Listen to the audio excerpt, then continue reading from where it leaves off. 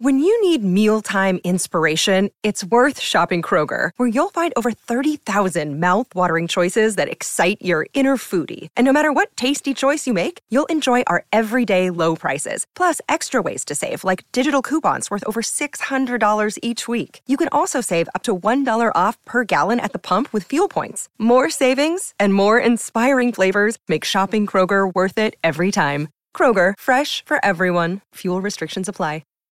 This episode is brought to you by La Quinta by Wyndham. Your work can take you all over the place, like Texas. You've never been, but it's going to be great because you're staying at La Quinta by Wyndham. Their free Bright Side breakfast will give you energy for the day ahead. And after, you can unwind using their free high-speed Wi-Fi. Tonight, La Quinta. Tomorrow, you shine. Book your stay today at lq.com.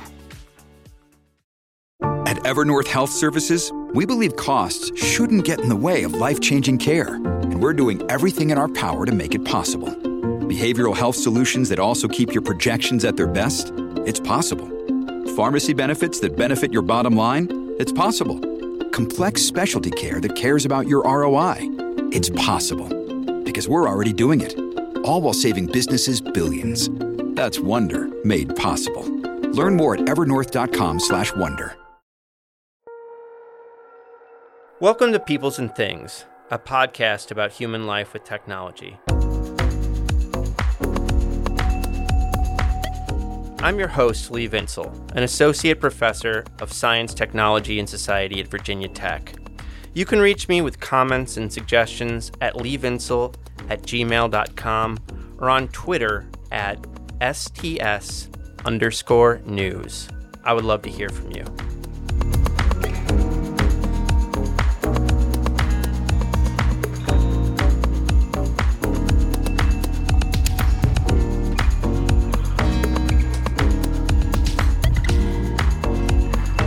It's a mantra of the field of science and technology studies that technologies and infrastructures are expressions of values. And typically the things humans build reflect some people's interests more than others. As Langdon Winter put it, artifacts have politics. Over the years, scholars and writers have put forward many different ways to think about how technologies embody values.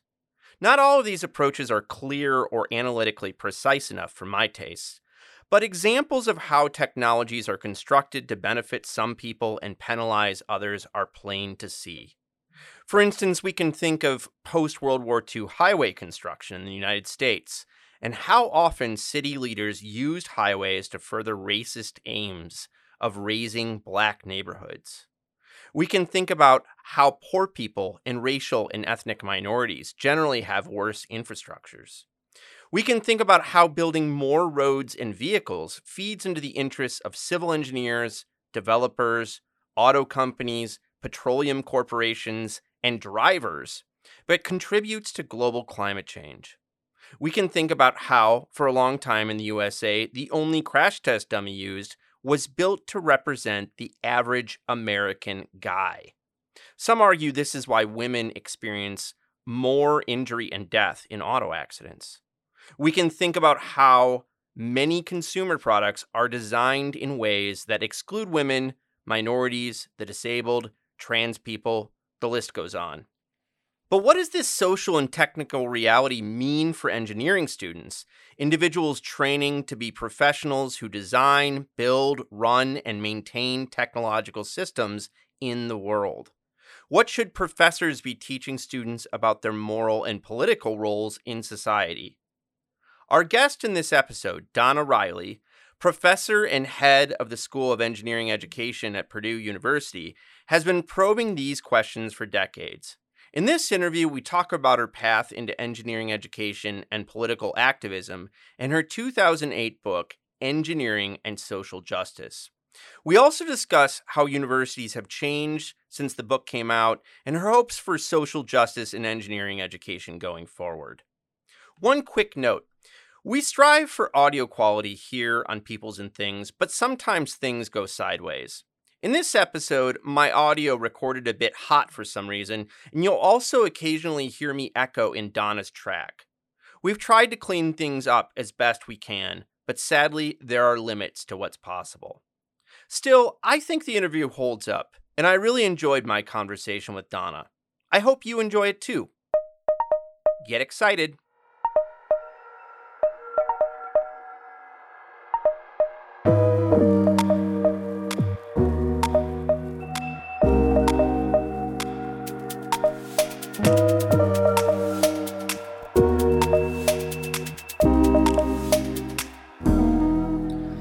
Donna, thanks so much for joining me today. Thanks for having me. Normally, I ask people what they're currently working on at the end of the interview, but I feel like it might give listeners a sense be good to give them a kind of sense of your overall project to hear, some of the things you're working on right now, which I know is always multiple. So why don't you just give us a taste of things you're up to these days? Sure. So I've got a bunch of different projects in the works. So a project that I'm wrapping up right now with postdoc Ellen Foster is a project that's examining kind of how social organizing tools like relational organizing can be deployed to create change in engineering education settings. I just finished a chapter for an anthology that's going to come out on queer experiences in engineering education, and that's edited by Kelly Cross and Stephanie Farrell, and I am forgetting the third editor. I might have to revisit that. That's okay. It happens. I'm not going to come up with it.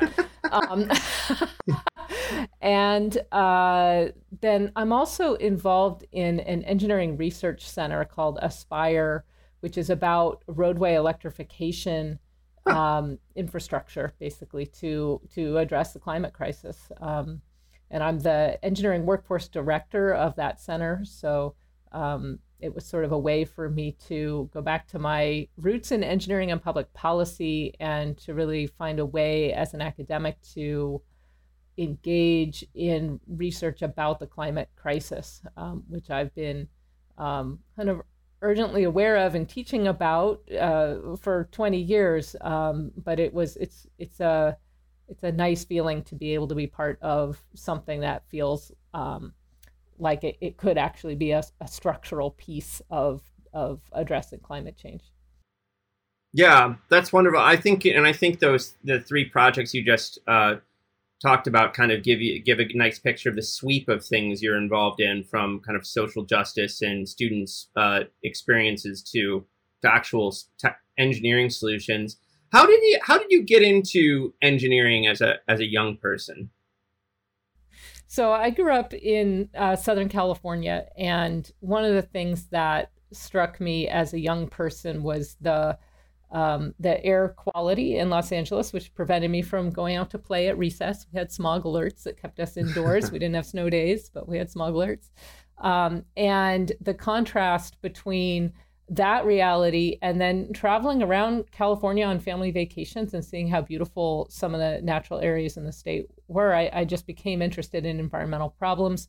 The Superfund was passed into law when I was about 10. And so I saw through the 80s, just in the newspaper as a student in high school, I became aware of hazardous waste issues in different communities. And so I became interested in working on environmental problems. My father was an engineer, and so he steered me toward engineering.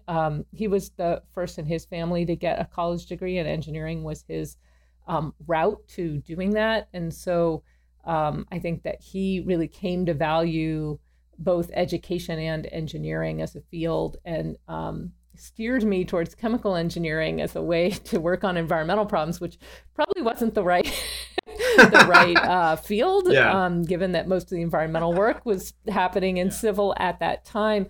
And environmental studies was something I thought about, but it wasn't yet a major on most campuses. And so I ended up getting a certificate in environmental studies, but a degree in chemical engineering. Yeah, I mean, I've always found it interesting that your awareness of environmental issues is very much wrapped up in how you became involved in engineering. How about, I mean, were you involved in kind of around politics of gender, race, and sexuality from a very young age too? Was that part of your kind of early identity, or did that come later?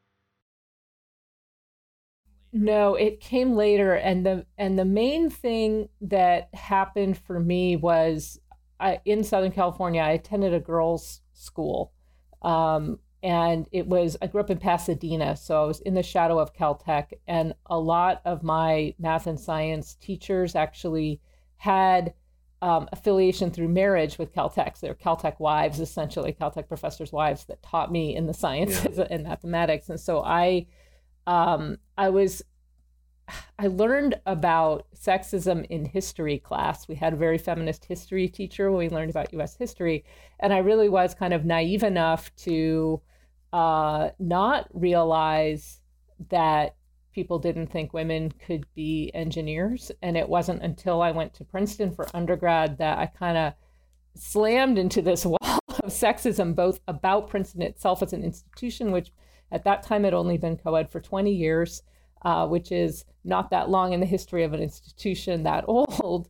And in engineering in particular, I was shocked that not only were my professors kind of holding women at arm's length, but also my peers had sexist attitudes about who could and couldn't be an engineer. It was surprising to me. And worse than that, there was a lot of, both microaggressions and things I might characterize as more sort of overtly hostile things that happened to me in college. And one of the notable things that happened when I was a first-year student was the Montreal Massacre. And for folks who aren't familiar with that, that was a shooting that happened at the university, at the Polytechnic in Montreal. And 14 women were murdered by a killer who was railing against feminists and had actually created a hit list of 14 prominent Canadian feminists to go after that day.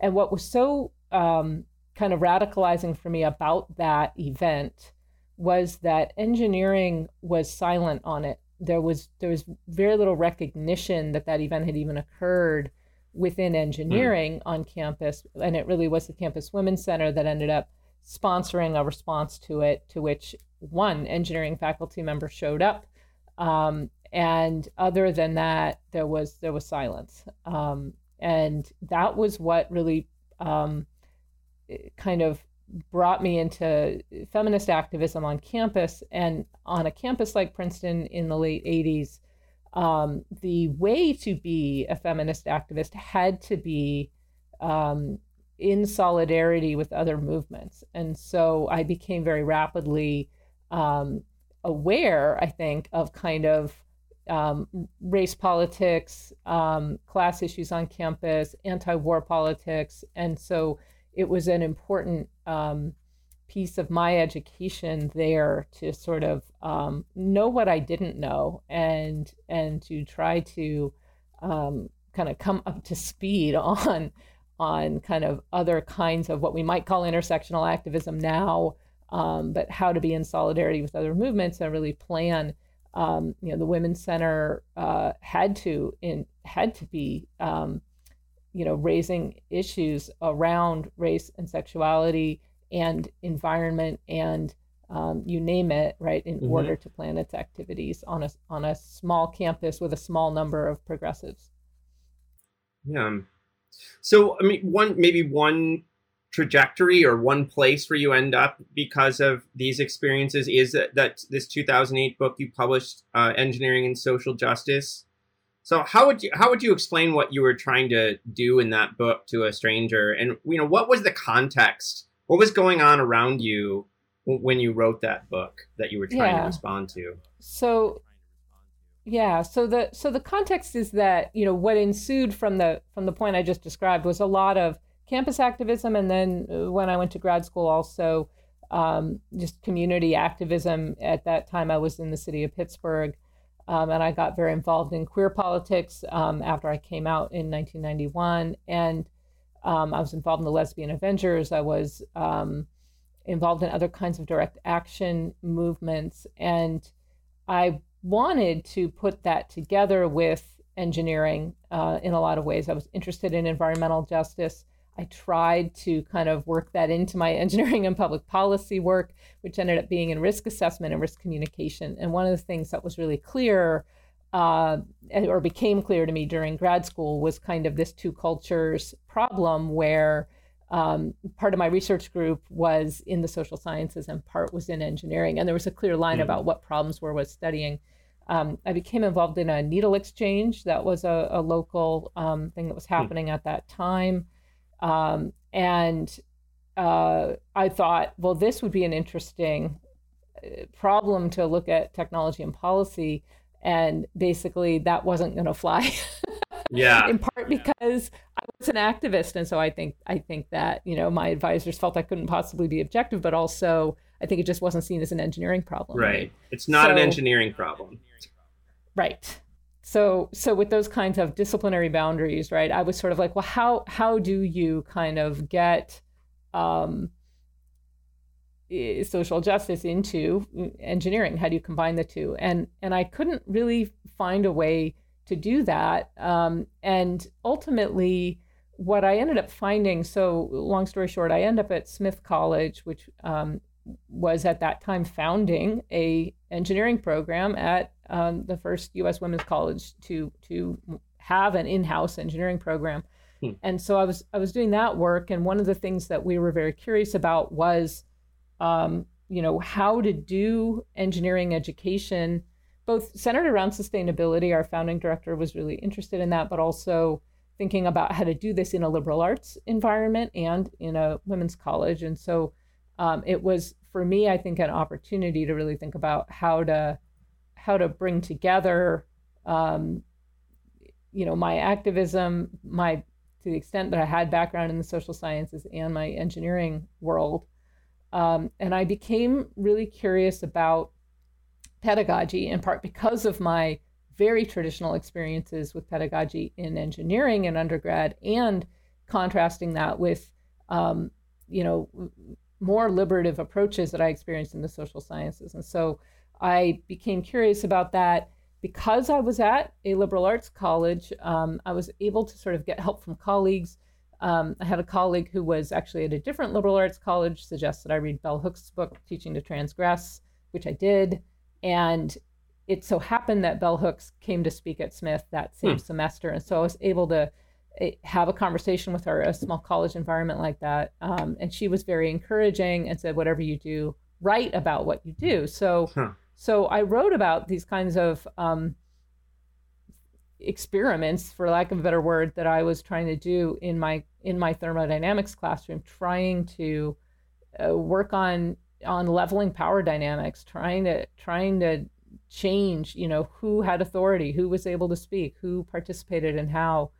And that really, for me, ended up being the way that I could bring social justice ideas into a classroom where the disciplinary boundaries were so tight.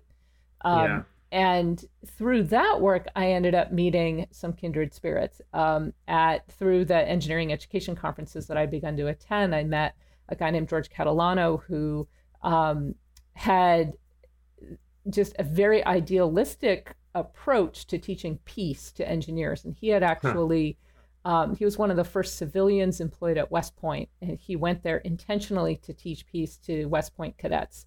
And so he had this really deep and thoughtful approach to thinking about peace issues in engineering, and also really broadly and holistically thinking about sustainability and animal rights in engineering settings.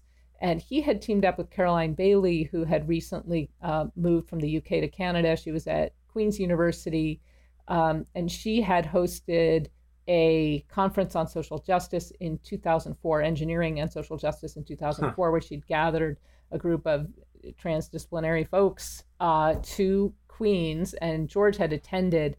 And so that was where the Engineering, Social Justice, and Peace group was formed. And it was, Caroline had originally called it Engineering and Social Justice, and George was the one that kind of brought the peace part to it. And then I met George first. George introduced me to Caroline, and then George hosted the second meeting in Binghamton, New York. He was at SUNY Binghamton, and we had a meeting in 2006 that really did change for me, kind of that direction in my career where Caroline had a book series contract from Morgan and Claypool and was looking for folks to write on engineering and social justice. And my book originally was supposed to have been really about pedagogies of liberation. And it was Joel Claypool who, basically knowing Google and the way people were starting to use search engines, he said, you have to just call this engineering and social justice because that's how people are going to find it. Right. And so that's what happened with that book. And I wrote it as a primer, really thinking about my students and sort of what I wish I had known as an undergraduate who had sort of come into engineering out of maybe not a social justice commitment, because I think that developed over time for me, but kind of who had struggled to put those two things together for a long time to try to help engineers think about how these things might go together. Mm-hmm. What is the field of engineering education for listeners who haven't heard of it? Like, I only became aware of it as a separate thing, I feel like only like 5 or 6 years ago. So what is it? And, kind of what is its background? Yeah, so the background goes back, as I understand it, at least 125 years back to the founding of a professional society called the American Society for Engineering Education. And it really goes back to kind of, I think its roots can be traced to kind of the evolution of mass production in the United States and the emergence of engineering as a professionalized career, that as it transitioned from being a more apprentice model, it became sort of necessary as land-grant colleges were being founded to basically create large numbers of engineers to work in industry. People began to think conscientiously about engineering education, and it's always been kind of a mix of ideas, borrowing in part from progressive educators like John Dewey, and in part from like Taylorism, yeah, and industrial methods, and so over time, it was for a time the arbiter of engineering accreditation to ensure that engineering education was happening in a standardized way and covering certain topics and skill sets that industry, in theory, would need and want. And it, over time, has developed into a more research-y discipline. There was an idea coming out of the National Science Foundation once it started. So it's a long history there where in the 80s, Reagan had pulled the funding for the Education Directorate at the National Science Foundation.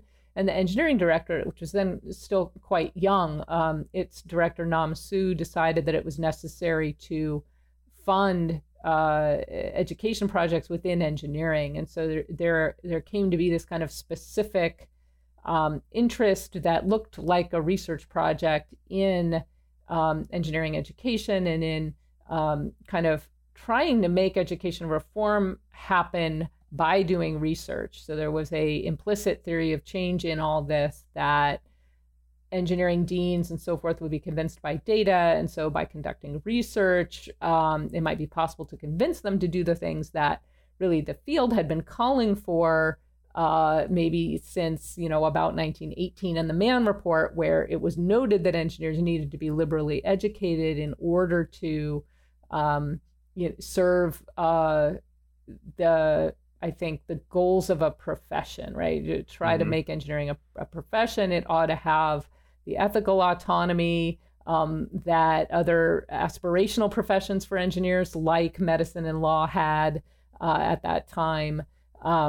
So there was just an idea that there ought to be an assurance that engineers were not merely trained technically, but that they had a quality liberal education.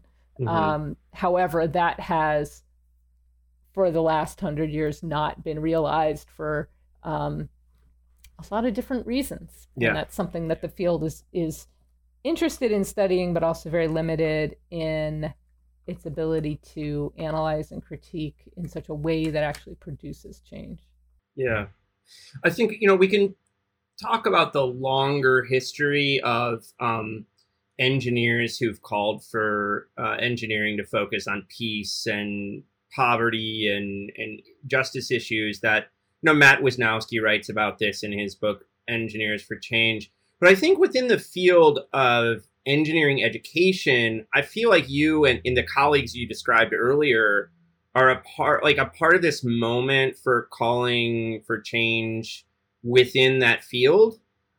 So what did you all feel like the field of engineering education was like before, or as you're calling for these kinds of changes? So for the Engineering, Social Justice, and Peace group in particular, I think that a central critique for us was around neoliberalism in particular. I think there's a lot of other stuff going on, and each person will tell a different story around what they were most passionate about. And I think if you go back and you sort of see different projects emerging at different times, I think that the U.S. involvement in various wars in the Middle East was also a central push for some of the folks. But I think that there was also this kind of emergence of engineering to help projects with kind of the founding of Engineers Without Borders USA around in the early 2000s, I think was when that happened. And so there was kind of a response from more socially justice-minded folks about a concerning power imbalance, patronizing attitude, lack of accountability to communities. All of those things were, I think, central to what we were concerned about, and just really trying to bring a more critical analysis to the work of engineering, and to really begin to expose the ways that engineering and its practice is unjust, because that's really where it has to start, is kind of pointing out the structural inequities that are inherent in engineering. And I would say that the primary focus of that group was in kind of global economic systems to begin with, not that other kinds of things like racism or sexism or heterosexism weren't on the table. But I think that one of the things that really distinguished us from other groups in engineering at that time was the willingness to look critically at economic systems. Yeah. So, neoliberalism is one of these terms that means a lot of different things in different communities, but it sounds to me like you're talking about the kind of global spread of kind of free market-driven ideas, and how engineering then plays a role in that because it's so caught up with global production systems. Am I hearing you right? Yes, I think that's right. And I think that the way that engineering instantiates that is also so bound up in war activities, those kinds of things, that it all, and racism, right? So it all colonialism, right? It all kind of gets put together within engineering in a particularly maybe stark way or clear way. Engineers going all the way back to the 19th century, late 19th century, have been, servants of capital, right? So as traditionally, and so what capitalism's up to and what corporations are up to, engineers are playing a central part in that game. So I totally agree with your analysis there. So we were talking about your professional society, the American Society of Engineering Education, before we started pressing record. But I gather that there's like a subsection or part of ASEE that you hang out in with these folks. So what is the name of it, and what's it all about? So the division that I've been part of most actively is the Liberal Education / Engineering and Society Division, otherwise known as LEAS. And for a long time, it was called the Liberal Education Division. And Gary Downey, who instituted this name change to highlight some of the engineering and society work that was emerging when he chaired that division. It's it's an interesting piece because it used to be the liberal ed division was founded fairly early in the history of the society, and it was the catch-all space for anything that wasn't a clearly named discipline of engineering. So the early divisions in ASWE were the civil engineering division, the chemical engineering division, the mechanical engineering division, and then liberal education sat there as all the other pieces of the engineering curriculum that people would what doesn't fit. But as a result, right? But as a result, who showed up to that were educators of engineers who come from all different disciplines. So it's long had philosophers and English instructors of various types, whether they're in kind of a communication mode or teaching literature. There were foreign language instructors, all kinds of folks from different parts of College of Liberal Arts or Humanities and Social Sciences. Were present with engineers as well, trying to think through, how to accomplish this educational breadth for engineers. Over time, as ABET 2000 came on board, which is a whole other little thing that we'd have to define, but basically the accreditation board changed how it did accreditation in the late 90s, and it created a push within the society, within the professional society, to focus more on things like engineering ethics and to really get serious about learning how to teach that to engineers. And so there was an ethics division that split off from the liberal ed division because it had grown so big to have its own program. And so, one of the newest emergent divisions right now is actually focused on issues of social justice. And so that's its own kind of interesting thing. But over time, there's been a lot more. There's now, a dozen divisions that have some piece of a either social justice agenda or kind of broadening education of engineers within the society. But LEES has been, I think, for me, it was the home at the time that I came into the society, and it's been a place that was much more flexible in terms of the types of sessions, because one of the things that always felt very regimented about the conferences at ASWE was that we would have these they'd put 6 papers in a 90-minute session, and everybody would kind of race through a talk, and there'd be no time for discussion after. And the liberal education division said, you know what, we're not going to do that. People can read the paper. We're going to give a quick summary of the talk, and we're going to spend the rest of the time really having a deeper discussion and analysis of the topics folks are bringing up. And so that's led to, I think, a creative space and a space where folks can bring some of the more critical ideas into the society. That's great. Speaking of creative, you have a wonderful section in Engineering and Social Justice where you're describing engineering mindsets, and you do so by talking about jokes about engineers and what they tell us about engineering culture. So I thought I'd read a couple jokes here. I got 3 short ones. The first one is, real engineers have politics that run towards a corner office and a parking space with a name on it. I thought that was wonderful. Real engineers have a non-technical vocabulary of 800 words.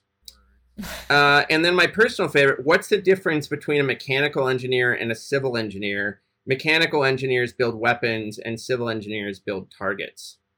So what do you think these jokes teach us about the way we think about engineers? And these are probably jokes that engineers tell about themselves, right? This is not, These are not jokes that, that are told about engineers. So what does it tell us about them?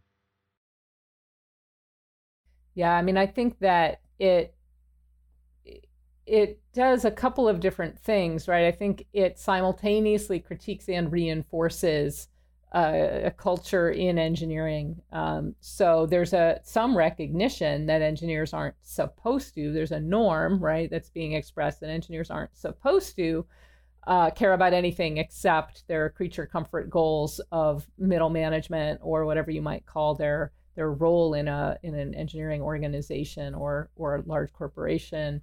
I think that you have the mechanical versus civil thing, I think, points out some of the history of, civil engineering. It's called civil engineering because it's civilian engineering. So that distinction between military projects and what you might call peaceful infrastructure projects, if you can make that distinction cleanly, the attempt is to basically, tell this joke about these different disciplines.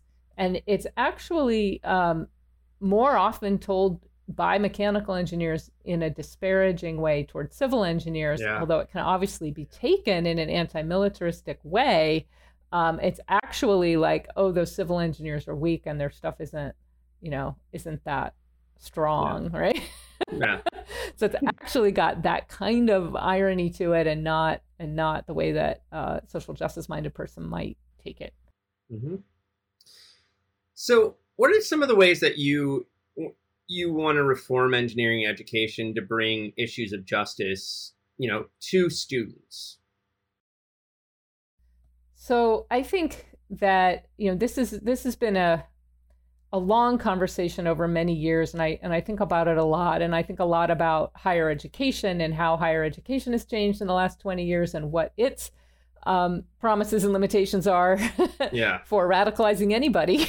And so I'm increasingly concerned about education having been redefined in the United States context, at least, as being extremely instrumentalist, that education has become more and more a credentialing exercise for nothing more than your job access, right? And it isn't anymore about some of the more noble ideas about being an actor in communities and in the world that could create positive change.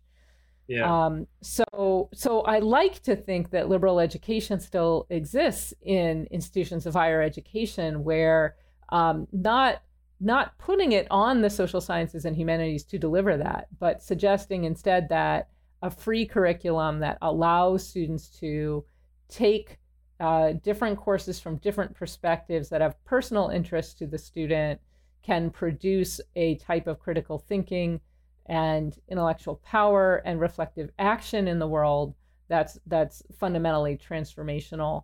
I still believe that that's possible, although I'm also very aware of just how much harder that vision has gotten to achieve in just really even the last 20 years. Even since your book was published in 2008, I feel like there's been a real narrowing. I mean, at some point I will be writing and talking kind of publicly about something my department of Science, Technology, and Society tried to create an undergraduate major. And we were shot down by a state level organization here in Virginia because we were not, for their taste, like focused on job creation, creating jobs enough. And it's just like totally bonkers, I mean, I teach people how industries work and technologies work and how different cultures create and adopt technologies. I mean, this is totally applicable in business and engineering and everything else. But when you have such a circumscribed idea of what preparing someone for a job is, so there's literally like a credential and then it's going to plug into an occupation somewhere, it's just, it totally changes the nature of what colleges are. So I hear you. I share both the ideals and the worries that you're articulating. Yeah, and when I think about something like the climate crisis or pandemics, which we're in, you name it, the complexity of the problems, and maybe these kinds of complexities have always been with us, but I feel like it is absolutely even more urgent and more imperative now than ever that anybody who's technically educated is also able to think in a very large scale way, to think in systems, to think structurally about inequality, to be able to place and think through values conflicts, and to be able to use moral imagination in thinking about technology. And I'm so concerned that we're abandoning all of that at just the wrong moment. I wondered where like conservative and libertarian leaning students fit in your picture, because I mean, you point out in the book with data and stuff that engineers and engineering students are very often conservatives and libertarians, and that's certainly my experience too. At my last workplace, Stevens Institute of Technology, it was a very conservative place. I would say that not only were there a lot of Republicans, like a lot of Republican students, but even the Democrat-leaning students tended to be kind of conservative for the left. So I just wonder how they kind of fit in the way you think about this, given that most of the theories you're drawing on come, not exclusively, but most of them kind of come from left-leaning perspectives. So yeah, just how do you think about conservative students in your classes? Right. So, for me, it's always about teaching the ideas, and the students are going to, so if anything, I'm providing balance in a curriculum that is very much weighted towards conservative thinking, right? So when you look at engineering as a whole, someone who has conservative values and libertarian values, and I think each distinctively are reinforced in different ways in different parts of engineering, right? Libertarian culture is so much a part of Silicon Valley, that students that are aspiring to careers there and are taking coding classes and all those kinds of things, those libertarian assumptions show up everywhere in what they're doing. It's not explicitly called out. So those politics are the invisible norm, right? And there's a depoliticization that Aaron Seck and others have pointed out that really, makes those things seem like just the way things are, when in fact those are political perspectives that are already being taken in the profession. So in some ways, I see the courses that I teach as providing a place of balance for that. But it's also, when I think about most, traditionally aged undergrads are at an important point in their own moral development, and it's a space to really, look at and examine different perspectives. So if we can do that together, then it provides another way of looking at the world that they may not have seen or entertained before. And for students who do come to engineering, as I did, with some kind of, at least a mild interest in in doing something just for people or the planet, that there be somebody there to receive those students and be there for them and to help them think about how to navigate engineering. And a lot of that, I gained from my classes outside of engineering, in some very odd, and I've written about this elsewhere, where, I took a class on religions of late antiquity, and I wrote a paper on Melaniah the Younger, who was this early Christian ascetic who was, hiding her gender in order to have a leadership role in the early church. And it was like, I learned more about engineering culture by writing that paper than I learned in my technical courses. And I thought, well, if we could just for a second talk about what we're doing, like, can we go meta for a second in my engineering course and really just go one level up, it would have really benefited me. And so I try to bring that in so that students are able to kind of do that.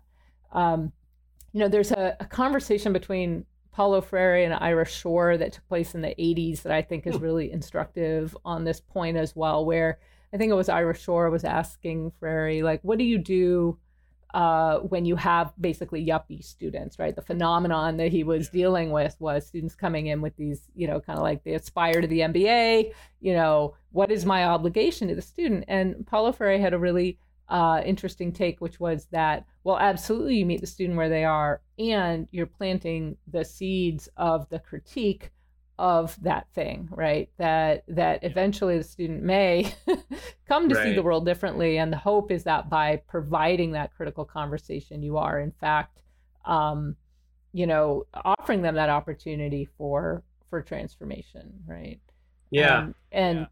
So that's basically what I aim to do. And I think, of course, in my head is like, the conversations that are happening now around critical race theory and around, what's being labeled indoctrination, and I think about how far that is from reality in terms of,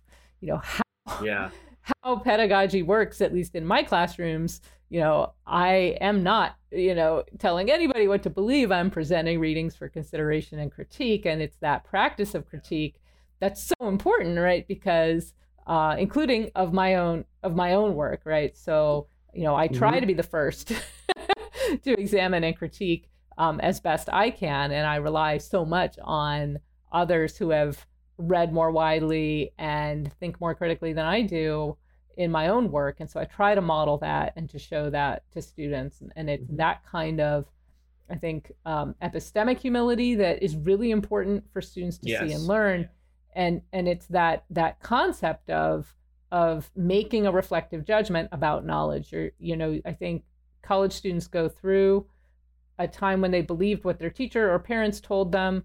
They move into a more nebulous space. This is sort of the King and Kitchener theory about developing reflective judgment. And then they go into this kind of liminal space of, well, anything goes and everything's relative and anybody can say anything they want to say. And then they eventually come out with the ability to evaluate arguments, right? And I think that's a basic function of college education in any discipline, that students ought to be learning how to do that. And there's no better way to do that than to examine a variety of perspectives. So that is what I try to do in my classes. Yeah, that's great. I also think, I'll direct listeners to Engineering and Social Justice, which is up online. I also think there's a really wonderful section on kind of justice and religion and different religious traditions you tap into. And I find like bringing that into discussion, including with conservative students, often kind of enlivens things and allows us to see kind of possibilities of conversation that we might not otherwise. I find that, for instance, evangelical students care about creation because they see it as like part of their duty sometimes to care for it. And, I have, here in Western Virginia, you worked at Virginia Tech for a while, so the students here. A lot of them are hunters and outdoors people who, care about conservation and stuff. So, if you can talk about like, where their cares about the world kind of tap into these issues and give them a space to be open about where they're coming from, I think it kind of opens up conversations around these things in ways that are not critical race theory indoctrination as talked about by conservative politicians these days. Yeah, I agree. And when students are able to bring their whole selves into the classroom and articulate their values and the many places that they come from, because of course a lot of values aren't formed in schooling. Yeah. And I think that is the place to start with students, because they're able to then carve out their own path and make their education meaningful to them. And that is the purpose of education. And so I think it's just so missing the mark to be arguing about, an imaginary curriculum where I think they really are, the banking model that Freire critiqued is exactly what's in the minds of people that are calling this indoctrination, right? They really think someone is taking a picture of knowledge and pouring it in someone's head. And that's not the deal in my class anyway. So I don't think it works that way, personally. And if you try, they will rebel. So I don't think that's how it works. You also have important reflections on how a focus on justice and goodness in engineering can go sideways. And I think this is a good place to bring in the piece you wrote with Amy Slayton, who's a historian of technology and work and also works in engineering education. And the piece you wrote is called Troubling Virtue, Engineering and Poverty in the Age of the Down and Out. And the piece examines the cover of the December 2017 issue of Prism, which is the magazine of your professional society, the American Society of Engineering Education. And the cover featured a homeless person seen from the neck down with dirty hands, seated directly on the pavement before a tin can, which holds a crumpled dollar bill and a small American flag. And the cover contained the headline, Design for the Down and Out. So what did you and Slayton see as wrong or troubling in this kind of cover image of, engineering and poverty?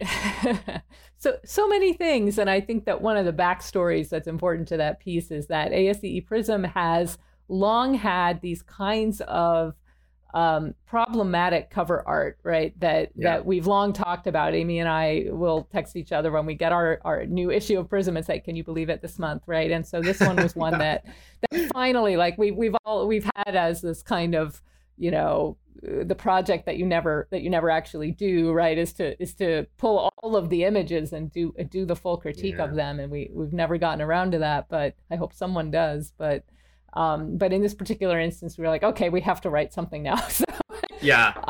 So we really were, there's a whole lot of different points of entry here about kind of how homelessness is being characterized, by this engineering education society, right? And there's it's setting up, I guess the biggest narrative that I concern myself with is this idea of engineering to help and, white saviorism and all the things that go into that, and engineering's positioning itself as having these technological fixes that purportedly address homelessness when they ignore the root causes of homelessness and refuse to look at the structural. And in fact, it's more than just a distraction, right? It's, by framing it in this particular light, we are denying engineering's responsibility for being present in the structural part of it, right? And this is something I think about a lot as someone who, I was involved in about the early 2010s in opposing a nuclear energy facility in my community. And as an engineer, I felt like the most effective thing I could do was be in the street about it, right? And I was arrested at a nuclear power facility. And that was much more effective than anything I could have done as a risk analyst.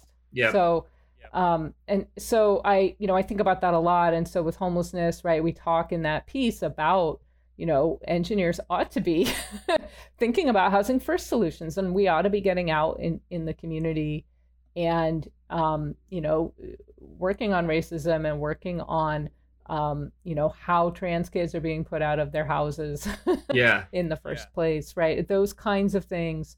Working to end poverty, fighting for a minimum wage, fighting for voting rights, all of those things are part of a more systemic solution than some of the things that we described in the article. Things like, there's an app for that. Literally. Literally an app for that. So that was the basic idea of the article, was to kind of make that visible. And what's interesting is that when we write pieces like that, there are a lot of folks in the engineering education community who go, who go, yes, right? Who say, thank you for saying that. And that I find that that's just it's affirming. And I think it's really important because it reflects back to us the shortcomings of engineering education, that we have, this group of engineering educators who have similar sensibilities, but maybe not the ability to articulate that. And so once it's out there, I think we're starting to see a growing number of people making similar arguments, starting to think the same way, starting to read more widely. And it does give me hope that we might reach a tipping point. I totally agree with what you're saying. I write these polemical pieces, like in the Chronicle of Higher Ed sometimes, for instance. And, I recently wrote one about kind of the spread of business bullshit and PR speak in higher education circles. And people write it, like they'll tell me, like, well, you didn't write it in a way that you're going to like win over the president of the university who's making these like demonstrably questionable claims. And I'm like, I'm not actually writing it for him. I don't know if you realize that's a possibility. I'm writing it for other people in my position out there who like maybe feel alone or just feel like no one else is thinking these things. And I'm trying to put an argument as clearly as possible so that, you know, they feel solidarity with other folks around them. And it provides a launching point for discussions they can have in their own communities. So yeah, I like the way you put that. One thing I wanted to ask you about, and it's related to this piece you wrote with Amy, and you've already kind of talked about it, but maybe we could say more, or maybe we've tapped it out. But part of what this is this balance between people's professional lives and the way we think about justice and that. So, I mean, like, you know, we can think about like the way ethics classes have been taken up in engineering curricula. And, you know, I have big questions. I mean, I get the intent and why it's good, but I also have big questions about the efficacy of that versus their lives as citizens. And, you know, engineers happen to be human beings who are citizens and hopefully have voting rights too. So like, and, you know, it's, you and Amy, right? In reality, the most effective actions as engineers can take to end homelessness more likely lie in lending their time and talent to local citizen political action. So how do you think about that as an educator, this kind of difference between the students you're teaching as people who might someday be sitting in the corner office versus like, you know, what happens in their lives, like when they walk out the door of the firm they work for? Right. And, you know, I think that in the engineering and social justice community in particular, there's a lot of students who are trying to work through various kinds of cognitive dissonance around that, right? Whether they are currently or aspire to that kind of job and they care about social justice, they're trying to work out for themselves what that looks like. And there's a lot of models out there of people, you know, who are in all different positions around that, right? There are people educated as engineers that never work for a large corporation and that end up working for nonprofits. And what's very difficult, I think, about those career tracks is that they get thought of as not engineers, whether they think of themselves as engineers, whether they maintain that engineering identity. It's very hard for an undergrad to see that as engineering work. And so that's something that I try to make more visible for students. And then you have people who really do kind of lead a double life, right? They'll spend their their day job making money, doing whatever it is they do. They compartmentalize that and then do their activism separately. And you know, I think that's a strategy. There are people who do that. I think you know, the amount of kind of community support and sort of grounding that you need to have in kind of a critical community is an important thing to think about. So like, you know, how do you maintain your sense of self? How do you maintain your integrity? How do you do that in a large organization? When people take on these institutionalist projects, and that's been my whole life has been, I've been in the academy, right? It is not, I've worked in predominantly white institutions that are not socially just in their admissions practices, in their recruitment and retention of faculty, right? All of these things are things that I critique. And I'm aware, I try to keep as aware as I can of kind of where opportunities for change lie and what the real points of leverage are, what's going to create real change. I try to stay out of, you know, things that sap your energy, rearranging deck chairs, right? But I think we all are impure in some way, right? Even when, you know, even if I'm participating in a social justice movement organization, right? I think the same issues come up about co-optation, about where your funding comes from, about, right? So all of that stuff is stuff that we have to think about as people, right? So, you know, how do you work for the world that you want? How do you imagine the world as it could be otherwise and work toward that when you have, you know, student debt, right? There are very real, when you have someone you have to support financially, right? There's lots of real constraints. And so I do take a lot of calls from students in, you know, the sort of social justice space in engineering. And And so helping them think through, like, what are your real needs, right? What do you really need to meet those obligations to yourself, to your family, to pay off your loans, whatever it is you have to do.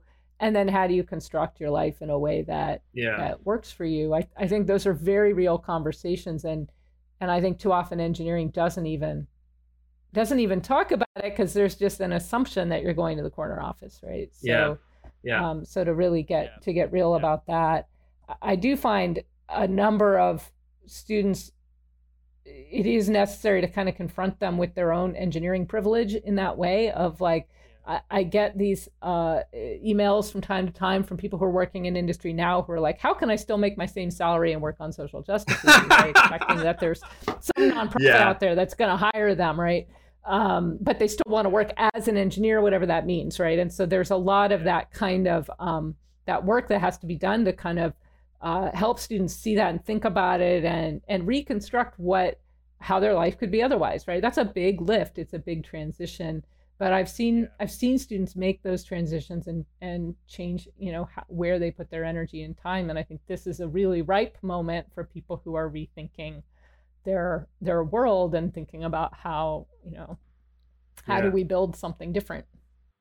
Yeah, I mean, one thing I want to draw out with what you just said that I think is really important is that when you're dealing with engineers, there is this conception of engineering identity and engineering work that is kind of like an extra layer of kind of fraught tension for these people. And so your colleague Alice Pauly and Marie Peretti here at Virginia Tech and her student Christopher Gewirtz are some folks who've kind of gotten at this of like, the what is and is not considered engineering work often kind of limits possibilities that students see in the world for what might be good for them to do.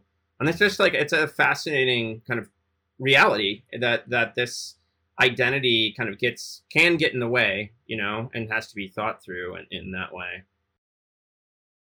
Very much so. And I think it is really important because we work so hard in like first year engineering programs to form engineering identity because it's important for retention, right? When we think about diversity of who gets to be an engineer, we work really hard at helping people put together minoritized identities or marginalized identities with an engineering identity. But I think we do need to do a lot more work around kind of really deeply helping students see what the career opportunities are and work outside of careerist opportunities are, right, for engineers.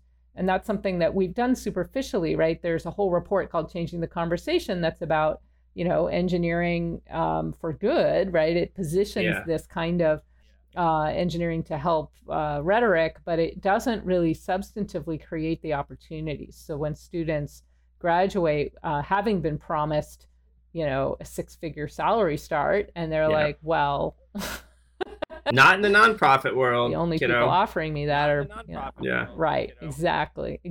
And so that's helping students figure that out. I mean, I remember teaching a student when I was a grad student. I taught a seminar on ethics for undergrad research students, and the student had the epiphany as a senior that the scholarship he'd been receiving and the work he was going to do was defense related. He had not seen it. He didn't understand that the folks that were paying his bills and expecting him to work for them after graduation was a big defense contractor.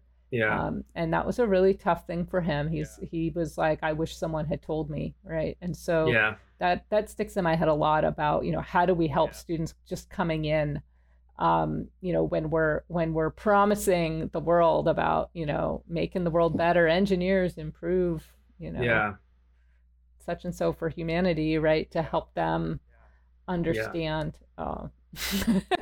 I mean, we could have a whole another what engineering is and is not. We could have a whole nother multi-hour conversation about the images of engineers we give students, around innovation and all this kind of stuff. And, they're going to be Elon Musk when really they're going to be doing operations and maintenance in the guts of some fairly large organization. There's a high chance of that anyway, So there's real questions about the Yep, the right. kind of images of engineering that we circulate. I wanted to end just by asking, do you think, what improvements have you seen over the course of your career in engineering education?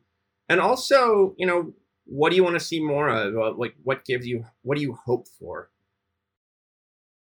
Mm-hmm. I think that, what I've seen is a willingness to think about the politics of engineering culture, to see it, to talk about it, to name it, to use the words engineering and social justice together in a sentence, to use the word racism. This is something that that I noted when I went to the National Science Foundation in 2013.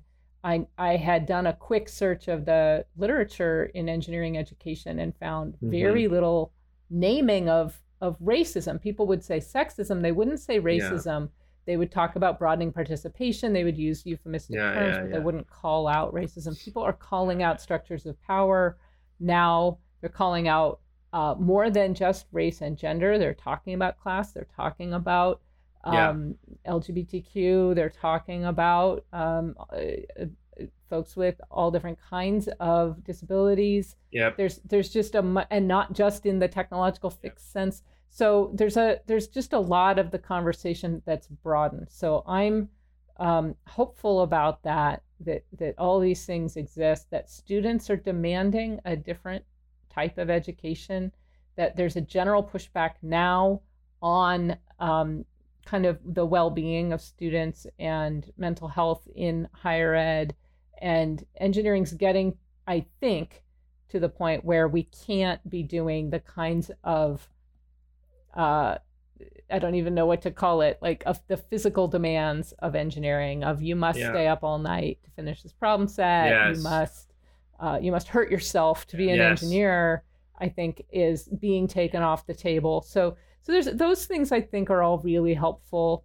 At the same time, I think that I don't have any illusions about the fact that all of the isms have this way of reasserting themselves in a different form, right? So you can push back against sexism, say, in one way, and people might change their language or stop some of the really crass, overt joking, but then you still have sexism show up another way in the classroom. So I think that we haven't done enough structurally, and I think I feel like to give Amy her due, I think Amy Slayton would be telling us or asking us whether it would still be engineering if we actually did address the structural inequities in engineering education.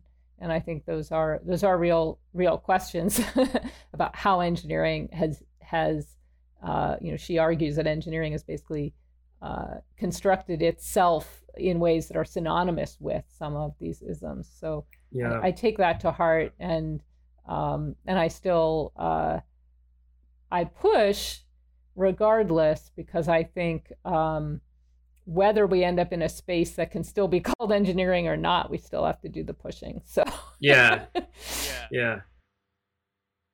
Donna, thank you so much for taking the time to talk to me today, and thank you also for all the work you've done over the years. I think it's really important stuff.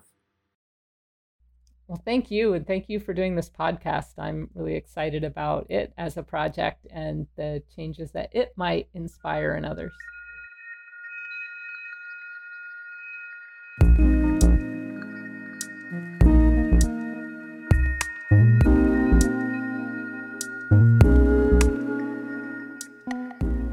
I hope you enjoyed this episode of our podcast.